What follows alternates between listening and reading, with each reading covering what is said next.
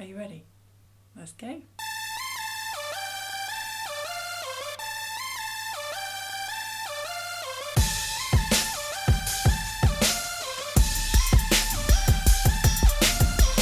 Hello and welcome to Movie Grouch on Fanboy Podcast. And my name is Bex. I am a big old movie grouch. And here with me this evening is the resident fanboy. It's Blake. Bonjour. Oh, French Blake is here. No, he's not. Oh, he's not? No. Oh. We hope you're well and we hope you are feeling buoyant. I think buoyant is probably, I don't know. We just hope you're all right with all this nonsense. The world ending. Yeah, I think it does feel like that, doesn't it?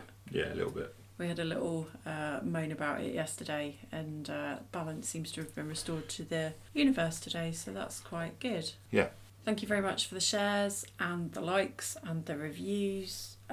Please keep them coming if you like what you're hearing.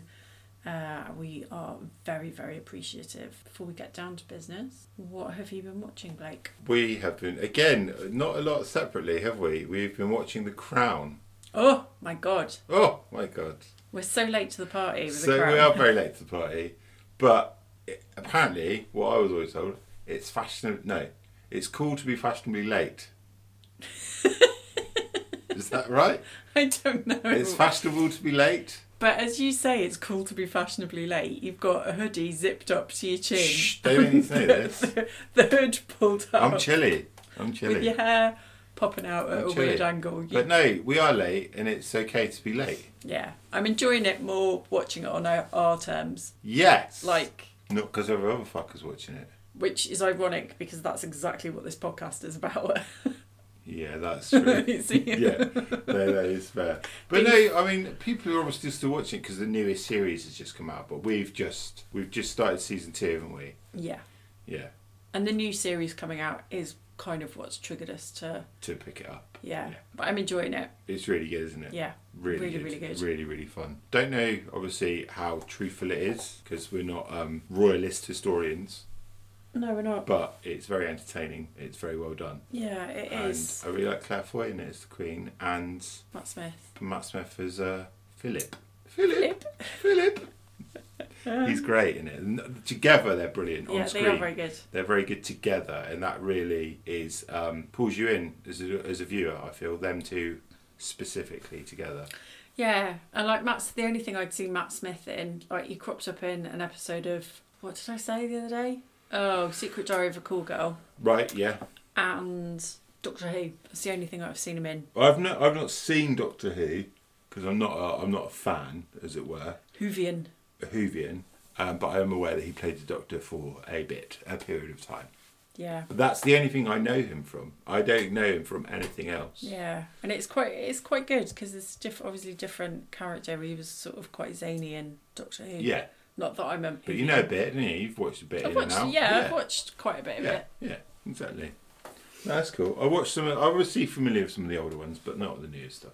That's for sure. I was like Sylvester McCoy was my doctor. Yeah, Peter Davidson. Yeah. Same era as me. Have you been watching anything else on your Tods? No, I haven't. I've watched bugger all. Yeah, no, that's fair enough. If I haven't been watching The Crown, I've been working, and if I haven't been working, I've been sleeping or walking. No. Well, we have just watched Nigella. Like, words fail me. It was the box of licorice that did me in. It made me want a box of licorice. It made me think. I like licorice. What the fuck has gone wrong with my life that I don't have a box of licorice from around the world somewhere in the house? Well, there you go. Maybe we need to up our game. Maybe we do. Don't we? Christmas presents.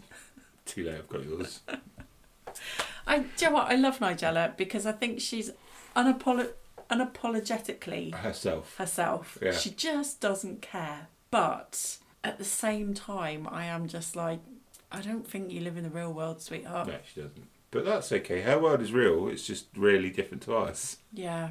Do you think she's friends with MPs? Don't know. I kind of think that's the world. She might be. Like, I can imagine Boris announcing... a lot of time talking about Nigella.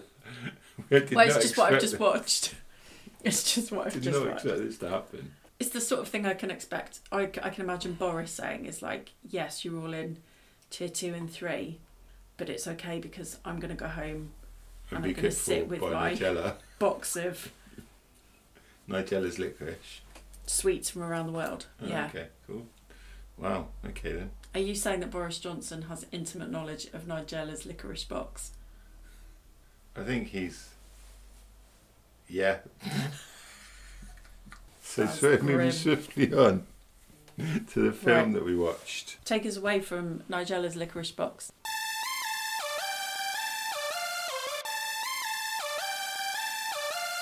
This week's experimental movie was North by Northwest. Do you have a synopsis, please? I do. Good.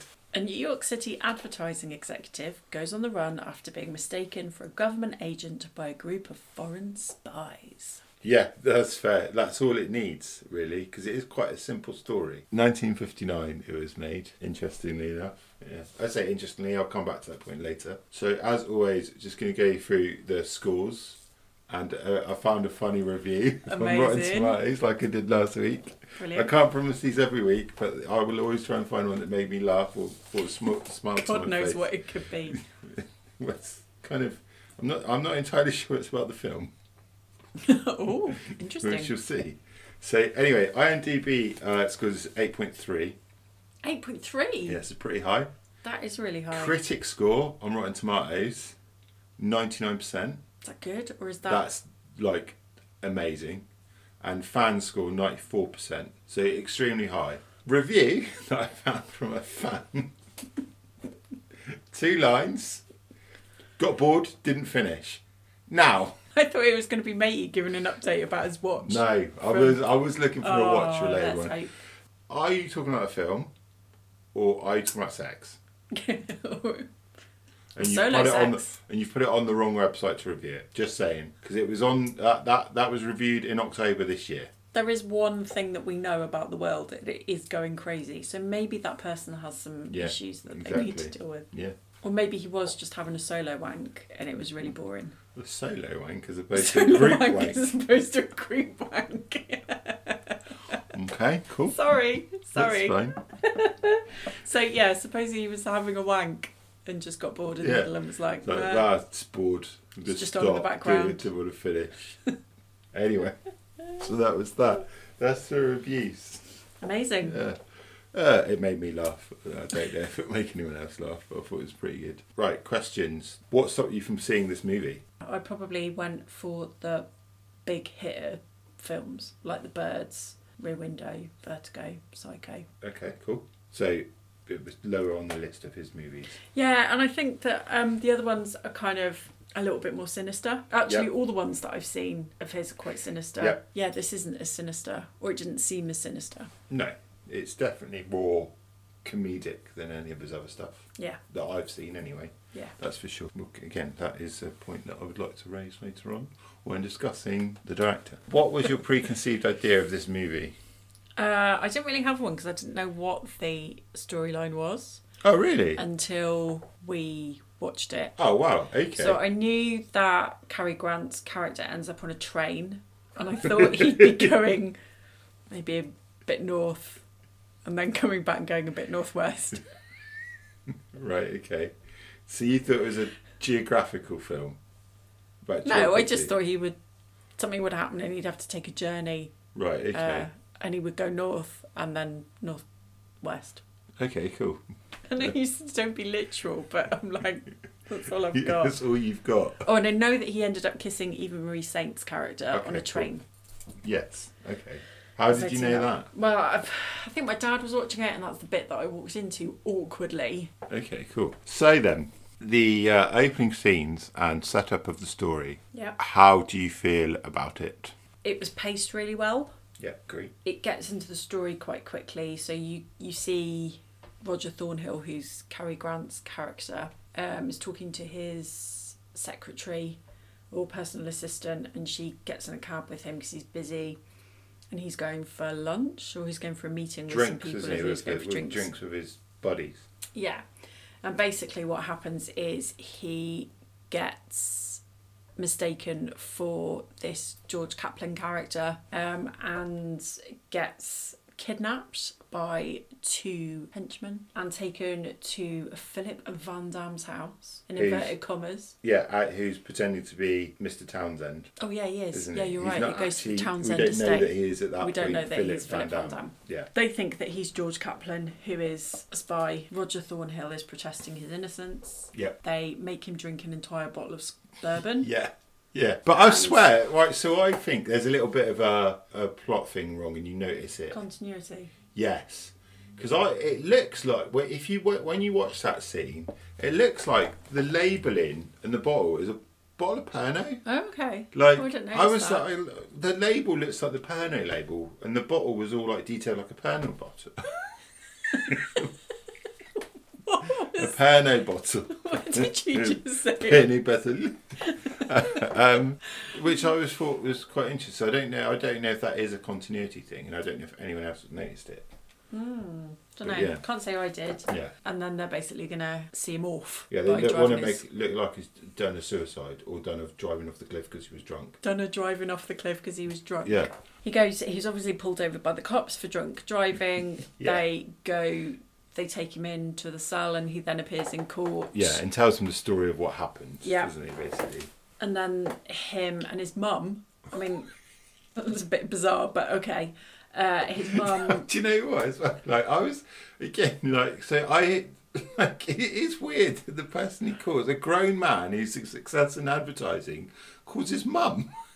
No. And no one else. Yeah, but I suppose he was not in a relationship, so who would you call? I'd call my dad. I don't know. I'd probably, I don't know, but I just thought it was very odd that he rang his mum. If you were arrested and you had a phone I'd call, call who someone would that you could call? help me. No. I would call someone that might be offering me some advice. Who would you call? Would you call your mum or your dad? Give me a situation. Okay, drunk driving. Case of mistaken identity. You've been... oh God, I'm at it now. Identity. I have to call one of them. There's you no have to third call option. one of them. There's no third option. You can't call like Jimmy or somebody. Who Before would I you call my dad, because I'd call my dad. Because he drives. Yeah, so he'd understand. That sounds like your dad's drunk driving, which he's not. No, but he'd be able to get to me. It's true. Like, there's a practical element there. Yeah, there he is. could get to me. I would call my dad because he's an ex-copper, so Yeah. he'd You've go got in and... you got to get out of jail free I card. have indeed. Like, literally. Yeah. Yeah, so those opening scenes, the first scenes where he's in the cab and his secretary's there, but kind of when he's on his way to that meeting, it sets him up really well because you can see that he's busy. He obviously likes the finer things in life. He's quite an important guy in his job. Yeah. And it's clear from the off that there's a real comedic element to the film. Yeah. Which is something you said before, but I really wasn't expecting that. And I think that comes back, I mean, we'll talk about this later, I'm sure. Yeah, for sure. But it comes back to the films that I've seen already about Hitchcock, that Hitchcock's directed, and they've all been quite sinister. I think I've kind of veered towards the creepy, spooky films. Cool. So that leads us Hang then on. nicely. Oh, there's more. There's more. There's more. Okay. Obviously, Alfred Hitchcock has a cameo in all his films. Yeah. And he was trying to get on the bus and kind of like just after the opening credits, which was cool. When he's locked in the library, he's so flazé-da. I don't know what that means. Let's hope other people Like do. when they lock him in the library and he's like, oh, don't rush, I'll catch up on my reading. He's like he doesn't seem fazed. He's not perplexed by it at all, is No, he? well, he is, and he protests his innocence, but like I'd be panicking, whereas he was sort of like quipping, and it's almost like Han Solo. Do you know what I mean? Like Yeah. Han Solo's always sort of like Roguish charm. Oh yeah, I like it. Isn't it? Roguish Yeah. charm. And that's That- what Cary Grant has. Drunk driving scene was really great because I just thought it was really well acted. Yeah, it was good. Considering that you've got a person, you've got the camera on him and the car, and obviously he won't obviously be doing that. So we don't know. For real. For him to convey what was going on so well, I just thought it was really clever. So yeah, the opening bits were... Great. I just thought it really set it up, and I Cool. was quite gripped, and I actually didn't make that many notes throughout the whole thing, which probably shows you how drawn in I was. Story up, plot, development through the middle. So at this point, he's basically been to the police station, exploding what happened. They let him go. Well, they go to the house. They go up to the Townsend estate. Yeah. So, but like basically, this is where it really gets going as well in terms of the story. Yeah. They go back to the Townsend estate, and they With make the out coppers. with the police. The woman that was there, that was Mrs. Townsend, makes out that there was a party, and that he'd just drunk loads, and it was all of his imagining, and everybody was really concerned about him. His mum, he seems to hold her in quite high regard, doesn't he? But she seems to kind of not put him down, but she's very quick to admonish or diminish what he says. So that starts to kind of sow those seeds of, oh, well, actually he's not really with it. Look, you know, everybody there is just like, well, of course this guy's not trying to kill you. Don't be so stupid. The woman at Townsend's home, who was talking about the party, says that Townsend is a United Nations diplomat. Roger Thornhill and his mum go to George Kaplan's hotel, and they're looking in the room, and it begins to transpire that, but nobody's seen Kaplan. They don't know what he looks like. So in order to try and get some answers, Thornhill then goes to the United Nations General Assembly building to meet Townsend, who is not the man that he met the night before. No, that was Van Damme. And while he's there talking to him, one of the guys who is working for Van Damme throws a knife, and Townsend is murdered. He kind of collapses onto Roger Thornhill. Roger Thornhill is like, no, what's happened? And because he sort of pulls the knife out of his back, everybody thinks that Roger Thornhill has stabbed him, and he flees the scene. It becomes like a double wanted story. Because you wanted by the police. Yeah, but it kind of becomes like a mistaken identity. Everybody thinks that he's a murderer, and he's basically fleeing to try and find this George Kaplan to prove his innocence. He gets on a train to escape the police attention, and he goes to Chicago, and he meets Eve Kendall, who is very quick to help him, isn't she? She is. But we know why. Well, you figured it out. Yeah, I did. So she's very quick to help him, but it transpires that she knows George Kaplan. She's been in touch with him, and she can get Thornhill to him. But we find out while on the train that she's actually working for Van Damme, and she's basically a plant. She's there to kind of keep Roger Thornhill amused until they can get to him and do him in. Eve Kendall becomes the love interest on the train. They have quite an intense night together, if you will.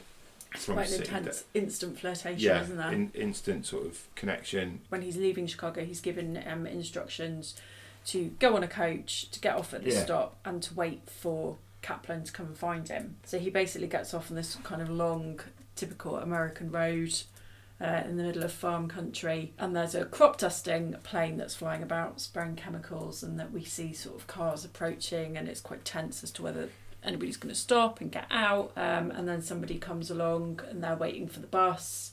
Roger Thornhill goes over to have a chat with his passenger, and the passenger points out that the crop dusting plane is not spraying where there are crops. And then it becomes quite a cat and mouse sort of scene where the plane is actually flying and trying to knock Thornhill off his feet. In fact, he's sort of he's sort of having to try and hide and dodge the plane. He manages to flag down an oil tanker. Well, I'd say flagged down. He stopped. He got in the road. Semi got run over by it. Yeah.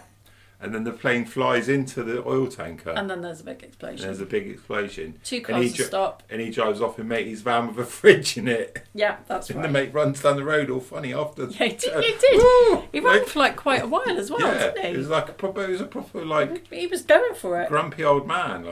Even though he wasn't a grumpy old man. He reaches Kaplan's hotel, and they find out that Kaplan had already checked out before the time when Kendall claimed that she talked to him.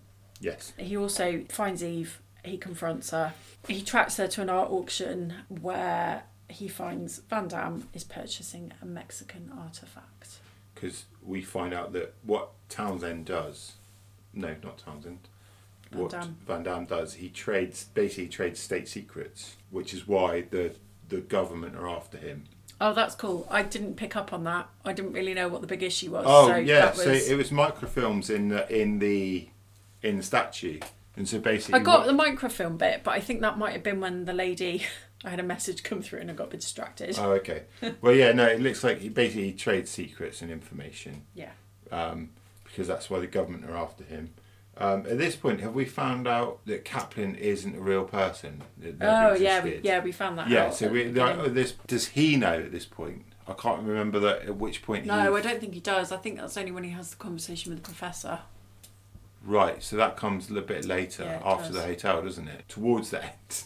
Yeah. He finds out that... This feels like a mess. Kaplan wasn't real, and that it was all a setup to find Van Damme, isn't it? It was to track him down, set it up so he follows him. Van Damme kind of leaves the thugs to deal with Thornhill at the auction, and he disrupts the auction in order to escape. Is then released to the government agency's chief, who is the professor, who reveals that Kaplan was invented to distract Van Damme from the real government agent, who is Eve Kendall. Yes. Dun, dun, dun. Which you predicted very early on. I predicted very early on. Very well done. Yeah. Well Go done. me. And then, so moving on, sort of just to wrap up the film, because we'll go off on tangents again. The closing scenes happen effectively at Mount Rushmore. Well, they are Mount Rushmore. Yeah. The final bit of the film happens at the Mount Rushmore Visitor Centre. Thornhill has now agreed to play the role of Kaplan in order to aid Eve Kendall. He tries to negotiate Kendall to be turned over to him. Yeah. And Kendall shoots him. She shoots Thornhill and escapes. The gun was loaded with blanks. Obviously, she had to shoot Thornhill to make it look like she wasn't in league with him, I guess. Yeah. And then the professor arranges for Thornhill and Kendall to meet and have a chat, and Thornhill kind of finds out that Kendall is going to go with him, and that there will be no happy ever after for those two. So he tries to dissuade her from going, but is knocked unconscious and locked in a hospital room. He then escapes the professor's custody and he goes to rescue Kendall from Van Damme. We find out that the sculpture holds a microfilm. They figure out that Eve Kendall is working against them, and they decide that they are going to kill her. Thornhill overhears this, manages to get into the house and tell Eve, and then it's kind of like a race across Mount Rushmore to avoid being killed. So, did you have a favourite character? Yeah, I think it's Roger Thornhill. That's fair enough. I just thought Cary Grant was... I can't actually remember how many Cary Grant films I've seen. Like, he's always played a romantic lead, which he kind of did in this, but that... Like, the romance played second fiddle to the government espionage. Yeah. And I just thought he was really great. I just thought he was really fun and, yeah, just really cool. Yeah, he was. He's awesome in it. I'm not sure what I've seen of Cary Grant, but I know that I've seen this and it's awesome. Like, he's amazing in it. Yeah. He's really cool. He's funny. Yeah. Like, he's suave. Yeah. He's cheeky. Yeah. Do you know what I mean? Like, there's an air of cheekiness to him as well, which I find really... And he's really clever. fits. Yeah, he's clever as clever, well. Yeah, it's a really good... It's a great character It's a really good part for him, yeah. Did you have a worst character? I don't know, worst character. I'm not a big James Mason fan. Right, okay. So I think, yeah... So Van Damme. Van Damme for me. Yeah, that's fair enough. Yeah. I mean, that's quite good. Your favourite character was the hero, your worst character was the bad guy. There we go. You know, that's not a bad thing. Did you have a favourite scene? That's quite a few, actually. So I really like the scene when he's in the lift with his mum, quite early on, after the henchmen go in. With him? Yeah, so they're leaving the hotel. They found out that nobody's actually seen George Kaplan in this hotel, and that all the instructions have been given over the telephone, so nobody really knows what he looks like. Everybody in the hotel assumes that Roger Thornhill is George Kaplan. People are coming in to take care of him, in inverted commas. So he gets his mum out of the hotel room, he goes to the lift, and just as the lift going down arrives, the lift coming up with the two henchmen in opens. They see Thornhill and they just go straight into the lift behind him. Yeah. And that scene is just fantastic because, like, it's a real fear for him. You can tell that he's trying to convince everybody what is happening. Yeah, Although he's kind of in control and he's managing it, he's scared that, you know, these guys are after him and it's a mistaken identity and he doesn't know what's going to happen. When he says to them something like, oh, you're not going to kill... the mum says, "Oh, you're not trying to kill my son, are you?" or something like that. And they start laughing. And then the laughter eventually spreads throughout the lift, and everybody is laughing apart from Roger Thornhill. Yeah. It just works to really discredit him, make him look a bit nuts, Yeah. and actually kind of like belittle that fear, and you feel really uneasy for him. You know, it's really clear that he's the only one that's not laughing. Yeah. And I just thought that was so clever. Yeah, it was good. The other scene as well, where just after Townsend's been stabbed at the UN Assembly building and he runs out, you see like a big aerial shot of like the building, and you've got the cabs and the pattern of like the tarmac and everything. It was so beautifully shot.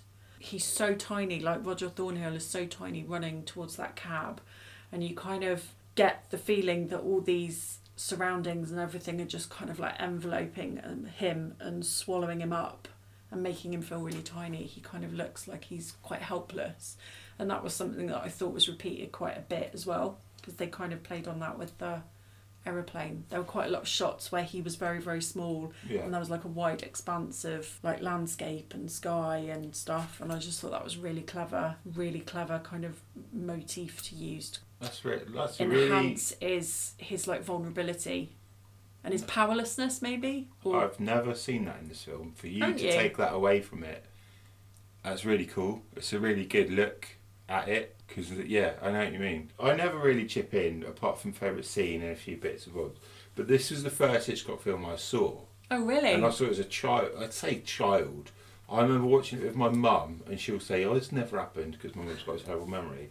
It was on a Sunday afternoon, like randomly. I swear it was on BBC Two one Sunday afternoon. And ever since I was a child, the best scene was the aeroplane scene, by far, because it's the one. It was like the one big action piece in a way, and it's still my favourite scene because it's full of menace. It's scary.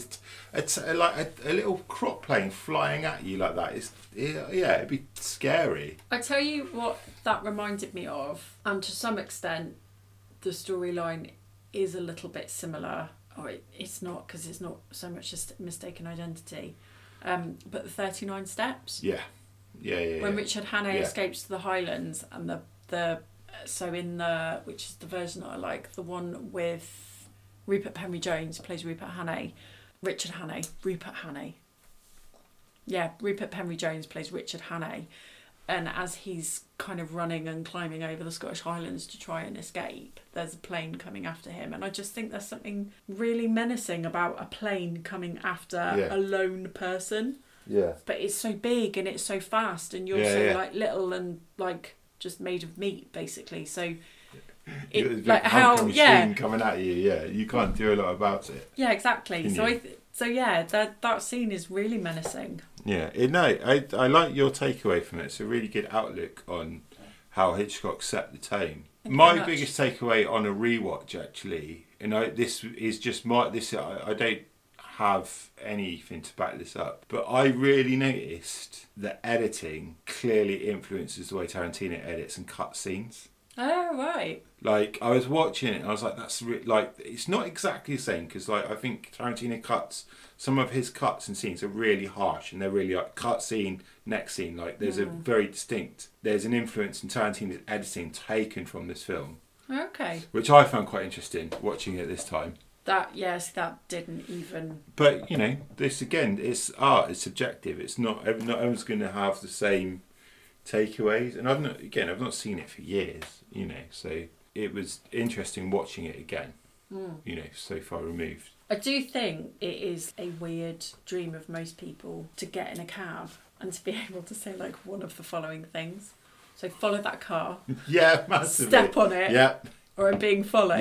Yeah. Like they're like rites of passage for sort of like any sort of suspense thriller film. It would be so cool just to get in and just be going like, follow that car. Massively, I totally agree. And I seriously think I think if you said that to a cab driver, I think they'd be like, amazing. I've always wanted this to happen. Yeah. Well, I now want to know should do that. How often that happens in real life. Maybe we should set that up. What, when we go? Well, let's just go out and do it. Like, you can have a briefcase. And I'll wear like a wig and dark glasses and a trench coat, because that's what you have to wear. Yeah. Yeah, that would be cool. Okay, we can make that happen. What will you be carrying in your briefcase? Licorice?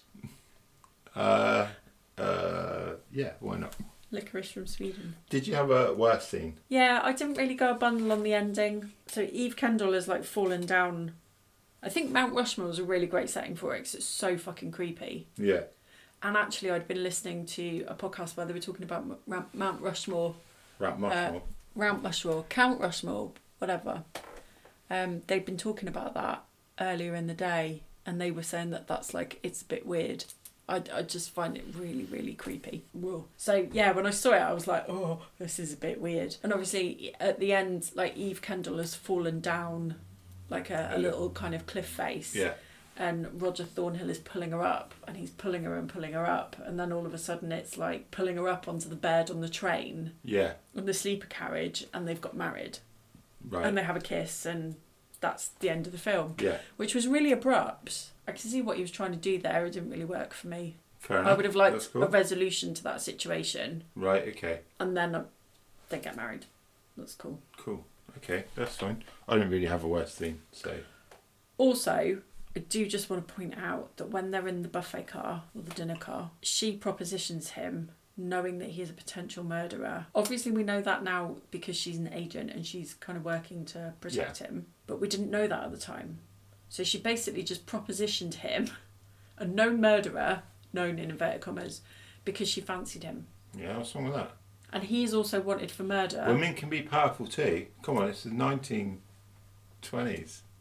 What? The 1920s? It's 2020. Come on, get over it. No, but I just think that's a bit weird. Why is it weird? Well, because he's murdered someone. How do you know he's not going to murder you? Do you know what I mean? But she's an agent, so it doesn't matter. It doesn't matter what we make of it, because we get the story, we get it in the end. Right, you are now confusing me. No, I think that's weird. It's not weird. I think because it's weird. Because she knows he's innocent. She knows he's innocent, and in bed for dinner, we know he's innocent. He doesn't know at that point. So, like, if that was me and somebody was cracking on to me, knowing that I was a murderer, I'd be like, it's a bit weird. Or I'd be like, easy pickings. Minute your back's turned, off with your head. Do you see what I'm saying? No, not you massively. Don't, do you? No. But I just like the fact, I liked the touch that he was, wanted for murder, but he was very honest and paid for his dinner. Okay, that's cool. And I was so happy that it was on a train as well. Yeah, you love a train. So that leads us on to the score and soundtrack, which was done by Bernard Herrmann, who was an Oscar winner for The Devil and Daniel Webster, and he won a BAFTA for Taxi Driver by Scorsese. It's pretty cool. The soundtrack, so the score was, I thought it was really good, but with some of these older films, sometimes the way sound technology is advanced, some little things become a little bit jarring. I don't know if you noticed that. But overall, I think it really helped set scenes and tone and pace and tension. I think that jarring quality that you're talking about, I think that's a key component of I think it might be Hitchcock movies, because if you think about Psycho, it's almost like it's an extra character sometimes. Rear Window as well. I remember totally. That was quite emblematic. That was quite symbolic of what was happening on the screen. Yeah, for sure. That's true. So I see I know what you mean. Yeah. But I think it's just a Hitchcock thing. I think you're right. I was just putting it down to age. No, I think it's. I think it is. Yeah, no, that's right. Very good. Well but I really liked it. I thought it was great. You could reminiscent of Psycho for me. It had like elements of Psycho. So yeah, I liked it. That was good. Cool. Director and his other work. So interestingly enough, obviously we know Hitchcock, but this film, he made it in 1959. But the film before that was Vertigo, and the film after this was Psycho. Oh wow! So weirdly sandwiched between two of his more sinister films. Oh, that is really odd. Yeah, and what I need to do is, after seeing that and finding that out of the release dates and stuff, is to see if there was a reason for such a change. Yeah, in pace. Because if this film was made today, it'd be like The Rock would be the lead. It would be a massive hit, blockbuster.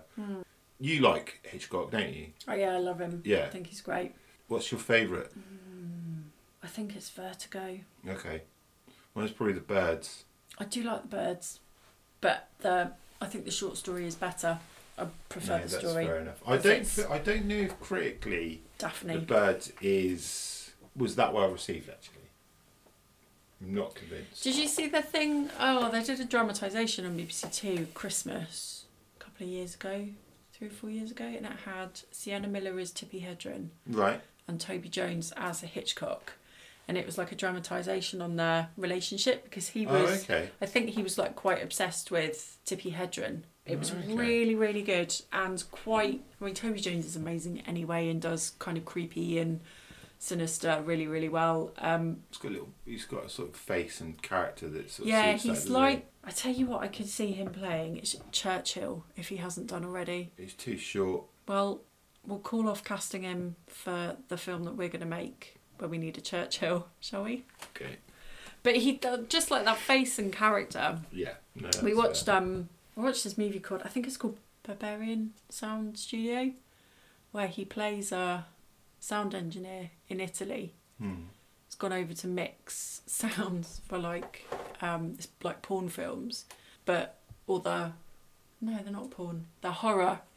But the horror is kind of like bordering on like pornographic, and he's having to do things like cut into watermelons to like replicate the sound of people being like stabbed and stuff. But he's basically like, he's alone in Italy and he doesn't speak the language, and it's a bizarre little film. But is it good? I watched it with my dad, and I think my dad was a bit, what's this? Which is odd because my dad watched. If it's not a war film, your dad's like, it's not John Wayne. Yeah. War John Wayne, your dad's not interested. No, it's interesting. I'd like to watch it again. I don't know whether that watching I gave it a fair trial on that watch. Okay. But yeah, he's made some really weird and wonderful stuff, Toby Jones. But yeah, that's a whole aside. But that I can't remember what it's called. But it's worth watching if it comes on the telly again. He started his film career in 1922 and it finished in 1976. It's pretty amazing, isn't it? It's pretty epic. It's pretty epic for him, for anyone. Cinematic legend. There was a film he made called Frenzy. Yes. Which I really like. Yeah, and I do too. The scene where Van Damme they're in the auction. I think it's in the auction bit. And I think Thornhill is there and somebody's talking about Eve Kendall being Van Damme's mistress, or Thornhill's kind of saying something about like, oh yeah, she was very accommodating to me or something. It basically insinuated that they had sex or that Kendall was attracted to Thornhill. Yeah. And there's a really, really great scene where you've just got Eve Kendall's face and shoulders and you can see Van Damme's hand on her shoulder. And as you're hearing the words of Roger Thornhill insinuating that they've had sex and been intimate, you can just see Van Damme's hand leaving her shoulder. Yeah. And that was really well done, and it just kind of reminded me of some of the scenes in Frenzy where the women are attacked. Yeah. And you kind of just get that close-up of their face and you kind of don't really see anything else, but it gives you enough. Yeah, it gives you enough. Yeah. And it's actually by focusing on I think if you had Thornhill and Van Damme having that conversation in that scene, you detract from the gravitas of what's being said. Yeah. Whereas actually just focusing on Eve Kendall, she's actually kind of being talked about in not particularly pleasant terms. I think it has more impact by actually leaving out the people that are kind of doing the talking and just focusing on somebody who's kind of there and just passenger to what's happening. And again, in Frenzy, it sort of helped. You just felt really helpless. But that's what I think he was so good at. Yeah. Setting a tone and setting like a feeling without giving you too much. Yeah. He let you make your own mind up about what was happening. Yeah. He gave you an outline. Like Psycho, you don't, it's predominantly shadows that you see. It's that's scarier than the real thing. Yeah. Do you know what I mean? And that's what made him so great, I think, is he played with your senses rather than giving you the obvious narrative on a plate. Yeah. You know? Yeah. And I think, that's what makes Hitchcock so... Hitchcock so... Fact. My please. fact? Yes, please. Okay. Let's see if I know it. Sorry, that wasn't me. I'm sat on a stability ball, and if I wiggle, She's it lying. makes noises. It's got really bad wind. Shut up. Not tonight, at least. So, Leo G. Carroll played the Professor. Yes, he did. And he is referenced in the theme tune to the Rocky Horror Picture Show. What? There's a lyric that says, to Leo G. Carroll was over a barrel when Tarantula took to the hills. And that's because Leo G. Carroll played Professor Gerald Deemer in the 1955 B-movie horror Tarantula. Really? Really? Wow. I didn't know that. It's amazing, because I heard like Leo G. Carroll and I was like, Leo G. Carroll was over a barrel. And then I was like, oh, I wonder if it's that guy. And it was. Okay, cool. Very good. Thank you for that. I did not know that. You've out-facted me. Hey! Okay, so the question, did you fall asleep? No, I didn't. No, you didn't. Again, we put this film on at 8 o'clock. 8:08. Oh, Ish. precise. Well, 8:10. 8:10. And it is just over 2 hours long. It's 2 hours and 15 minutes. And you stayed awake. I was tired by the time we finished I the could film. tell, like, the way you were sat, you were, like, sort of sat up, so you weren't sort of in a position to sleep, and I could see it. I could see it. So, well done. Thank That you. means it's a good film. At least it's Thank kept you entertained. So, next question's a bit redundant because you didn't really have a pre... We got on a judgment. train. Sorry? We got on a train. Are your prejudgments correct? We did get on a train. You And got he on a went train. northwest at the end, didn't he? Okay, cool. So, Which was right. so we're saying yes for that? Yeah. Okay, cool. Final thoughts before the score, please. The CIA professor looked like the man from Up, which is Leo G. Carroll. That was his character. But it also reminds me of a man that I work with who looks like the man from Up. And also, where did everybody get their tiny guns from? I don't know. They were like tiny little guns, weren't Yeah, they? they're little pistols, weren't they? They were so cute. I want one. Little pistols. Is that your final thoughts? Tiny gun and Up Man. Oh man, yeah. No, I just really enjoyed it. This was the best one that we've watched so far. Okay, cool. And I don't think it's my favourite of the Hitchcock movies because I do like a bit of creepy weirdness. Yeah, me too. With my Hitchcock, but still, I'm really glad that I watched it. I really liked it, and yeah, good shout. It's a good film, isn't I'm it? announcing this a fanboy win this week. Oh, cool. It's a good jaunt, this film. I think it's a good adventure. It's a good suspense, comedy. It's got a bit of everything. Yeah. And it's got a little bit of the twisted Hitchcockedness in it, but not like his other movies. No. Finally, your score out of 10, please. 9. Fucking hell. Okay. Yeah. Okay, 9 out of 10. Yeah. I mean, fine. Blimey. Okay, that's the highest one yet. Do you know what? I love when I give these scores because you write it down on that bit of paper. Yeah. Where will that bit of paper be when we come to do it next In the time? bin? Yeah. Are you keeping 9. track of those scores anywhere else? No. No. Oh, yeah, on the podcast. Just skip to the end. Got the scores. It's an 8 for me. Oh. Yeah. It's an 8 out of 10. 8 out of 10. Yeah, for me. Yeah, I still love it. Oh gosh, is my 9 too high then, do you think? I don't know. We'll see. No, I'm going to stick with 9. I'm going to stick with a 9. So does that put things like Psycho and Rear Window at a 10 out of 10 for you? Long pause. Yeah, I am going to say yes. Okay, cool. That's 'Cause fine. I think There's in nothing a wrong with list that. I was of- just checking because this is so high. Yeah, in a list of favourite films, there would be a few Hitchcocks in there. So Cool. yeah, I'm all out of questions. amazing. Have you got anything else to add? No, just thank you. I really enjoyed it. Thank you for watching it and That's staying okay. awake. I am just as surprised as you. So that's it for North by Northwest. Yeah. What are we watching next time? Oh, yeah, we do that, don't we? We are going to go for... So I'll do that again. I don't know the breathing thing. We're going to go with Boys in the Hood. Oh, Cuba Gooding Jr. Yeah. Okay. Yeah. And Ice Cube. Ah. Why have you picked this one? Because you haven't seen it.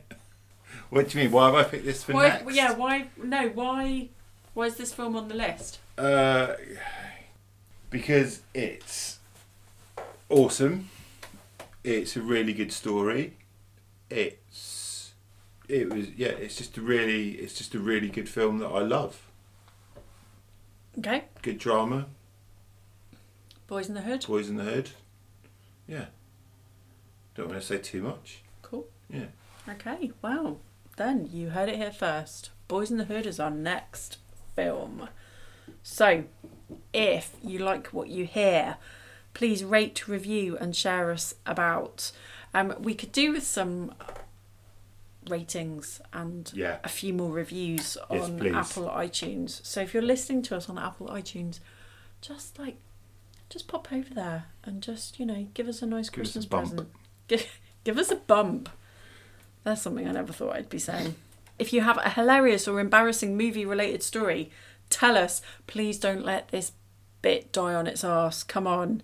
There must be some hilarious and embarrassing movie tales out there. So drop us an email at moviegrouchfanboypod@outlook.com. You can follow us on social media. We are at moviegrouch and fanboy pod on Instagram, and on Facebook we are moviegrouch and fanboy, and that's with an ampersand because we just like to make things difficult for you. So that's it. Cool. Thank you very much. To add?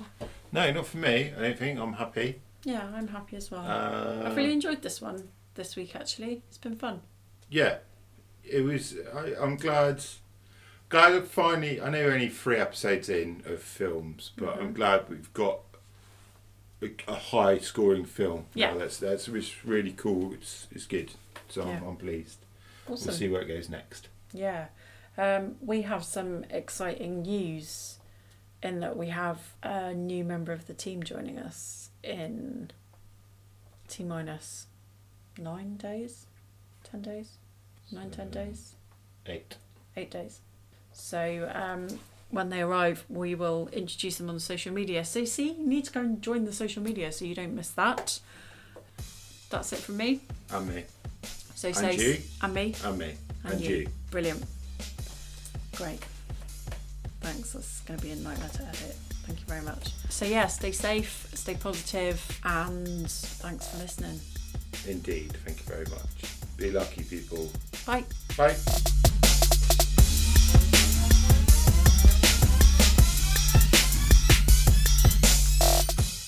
I was going to say something along he's licorice her box.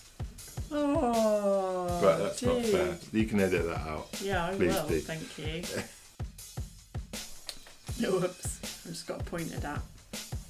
I have my phone on. Sorry, everyone. It's on Do Not Disturb. Good. So, yes, please. Yeah, 1959. So ask me that again. Edit that out. This is going well. Yeah, it is going well. I need to adjust my ball now. Ooh! Right. Stop being so camp. Bloody Jeffro and Denzel, I'll tell you. We didn't mention Martin Landau. Oh shit, yeah we did. Oh, Martin Landau's in it, and I always remember him from Land of the Giants. Land of the Giants. He was in Land of the Giants, wasn't he? Yeah, sure, why not? He was. I don't know, I don't remember. Mission Impossible. Oh, that Martin Landau.